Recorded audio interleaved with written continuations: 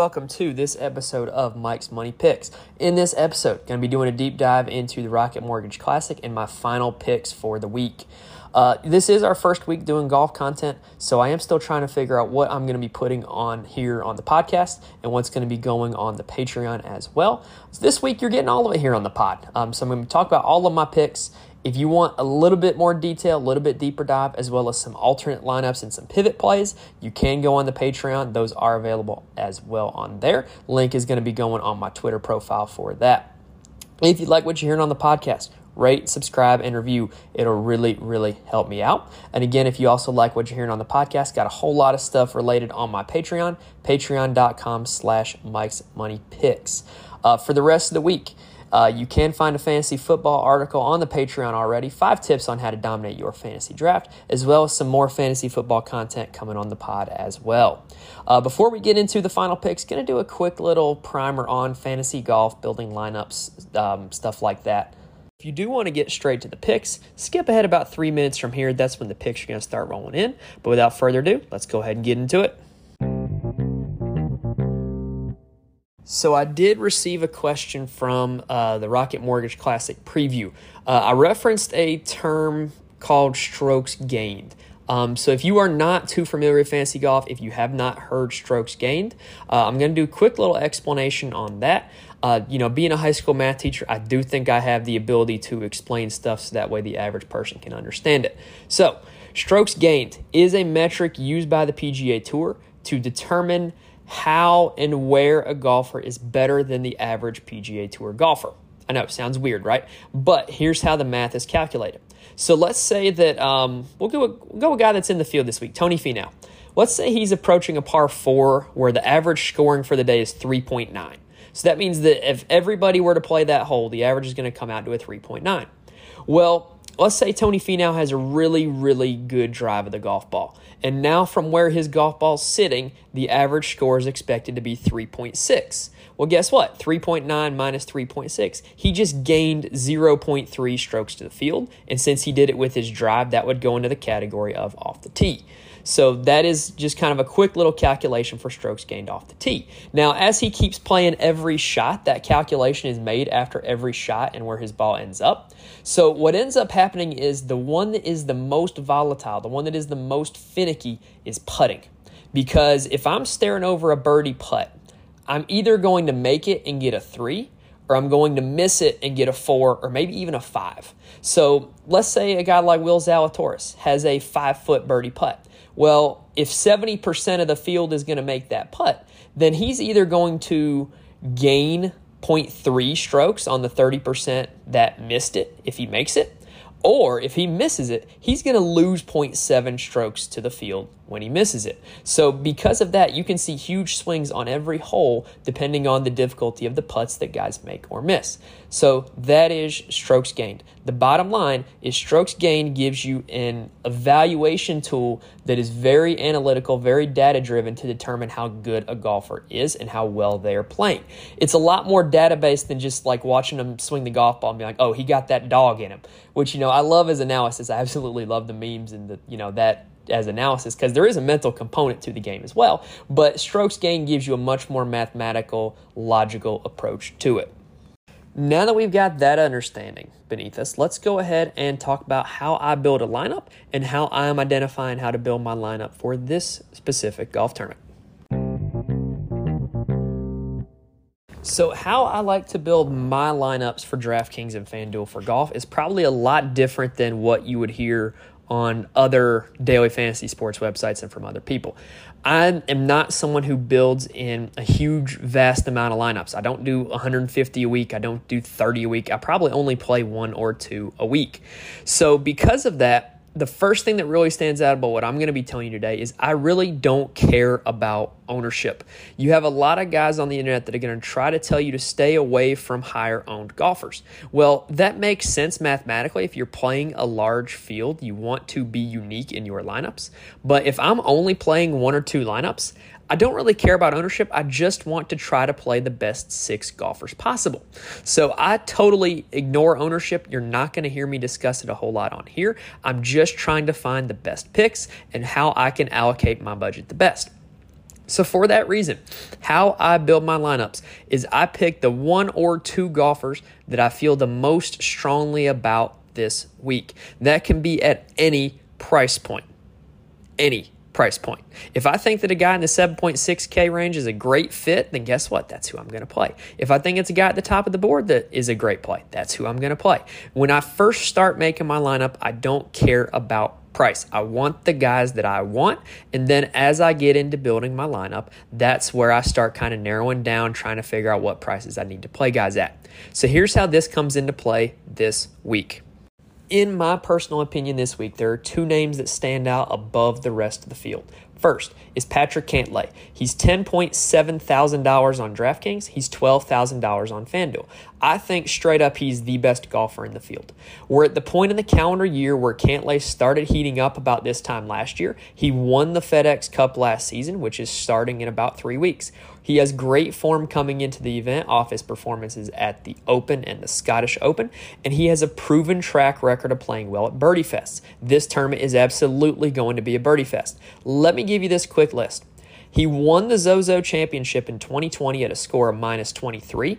He won the BMW tournament, in 2021 at -27, and he has runner-ups at -22 in the American Express in 2021 and at the Shriners in 2019. He has a track record for doing well in Birdie Fests, and for that reason, I think he is going to be right in the thick of it this week. I really don't envision a scenario where he's not in the top 10 on Sunday. My second most favorite golfer this week is Cameron Young.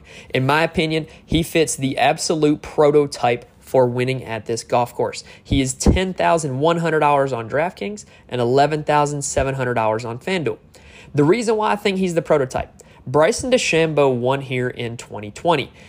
Cameron Young is basically Bryson DeChambeau if Bryson DeChambeau were much less eccentric than he is. He doesn't make a whole lot of noise in the interviews, but what he does do is he drives the ball every bit as far as Bryson does. Cameron Young is second on the tour in strokes gained off the tee, and his distance is up there with pretty much anybody. Cameron Champ is the current leader on tour, but Young isn't too far behind. Young's putter came alive at St. Andrews. If you listen to the preview from yesterday, you know that I like this course as a comp to St. Andrews. Well, guess what? Young finished second there. He putted outstandingly well, and Young is currently a PGA Tour rookie. I think that the win is coming for him, and it would not surprise me if that win came this week. All right, so now I've got those 2 locked in, Cantlay and Young. Let's talk about how I built the rest of my DraftKings lineup. After these 2, I was left with $7,300 for the average remaining salary. But this isn't a bad position to be in because as I looked at that range, I really had a lot of golfers that I liked and a lot of guys that I could get behind playing. If you want to switch it up from that just a little bit, you can switch Patrick Cantlay to Tony Finau. The difference is negligible, but I do like Finau's form coming in. The other option that you could do is if you really want a little more salary relief, you could switch Patrick Cantlay over to Cam Davis. Cam Davis, the defending champ of this event. He would give you $7,550 average remaining salary on DraftKings and $9,300 average remaining salary on FanDuel. Now, another guy that I really like this week is Maverick McNealy. Unfortunately, I feel like Maverick McNealy is kind of boxed out of the DraftKings lineup with his price point. It would only give me $6,800 average salary remaining on DraftKings. However, on FanDuel, spoiler alert, well, I guess kind of spoiler alert, he's only going to put you at a situation where you have $8,633 average salary remaining. But, like I said, McNealy is another guy I like a lot this week. If you want to go Cantlay McNealy or Young McNealy, I totally see a viability in doing that. All right, back to the DraftKings lineup. So we've already got Cantlay and Young. The next guy I played is Troy Merritt at 7,600.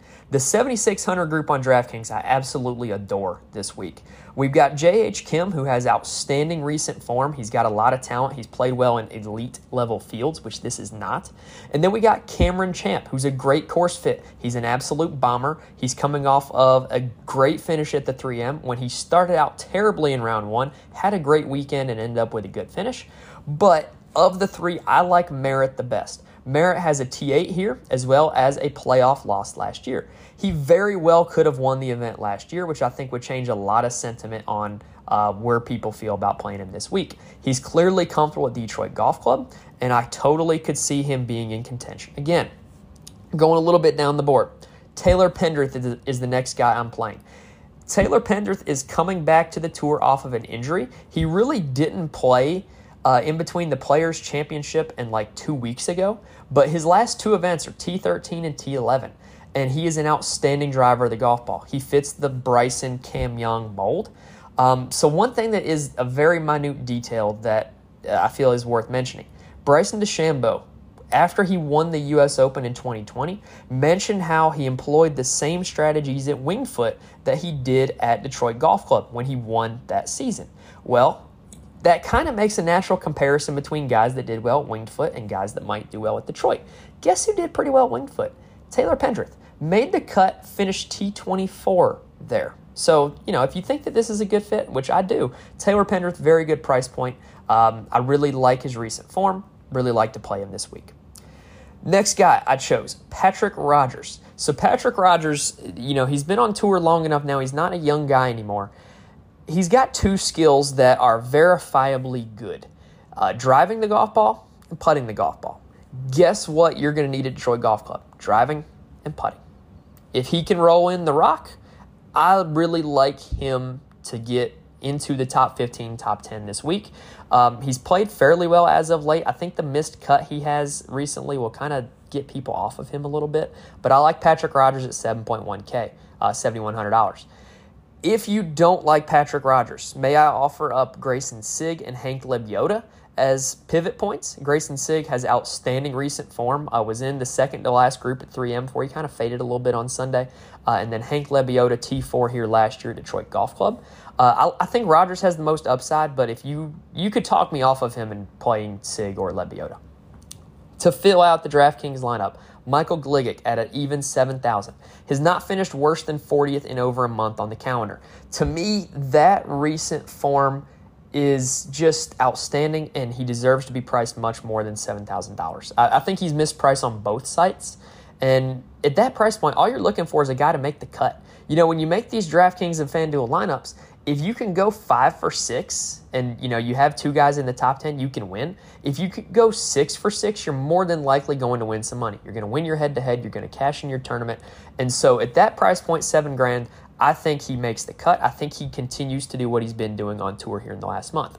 So there you have it. The final DraftKings lineup. Cantlay, Young, Merritt, Pendrith, Rodgers, and Gligic. Let's switch on over to FanDuel.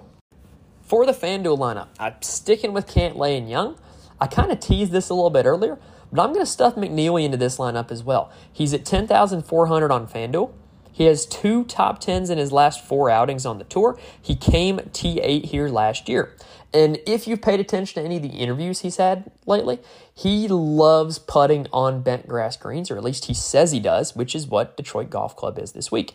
He has the ability to make a lot of birdies because of his approach game and because of his putting, and so it would not shock me to see him in contention on Sunday. I really like his price point on FanDuel much more than on DraftKings because I think FanDuel you have a little bit more flexibility with the rest of that lineup.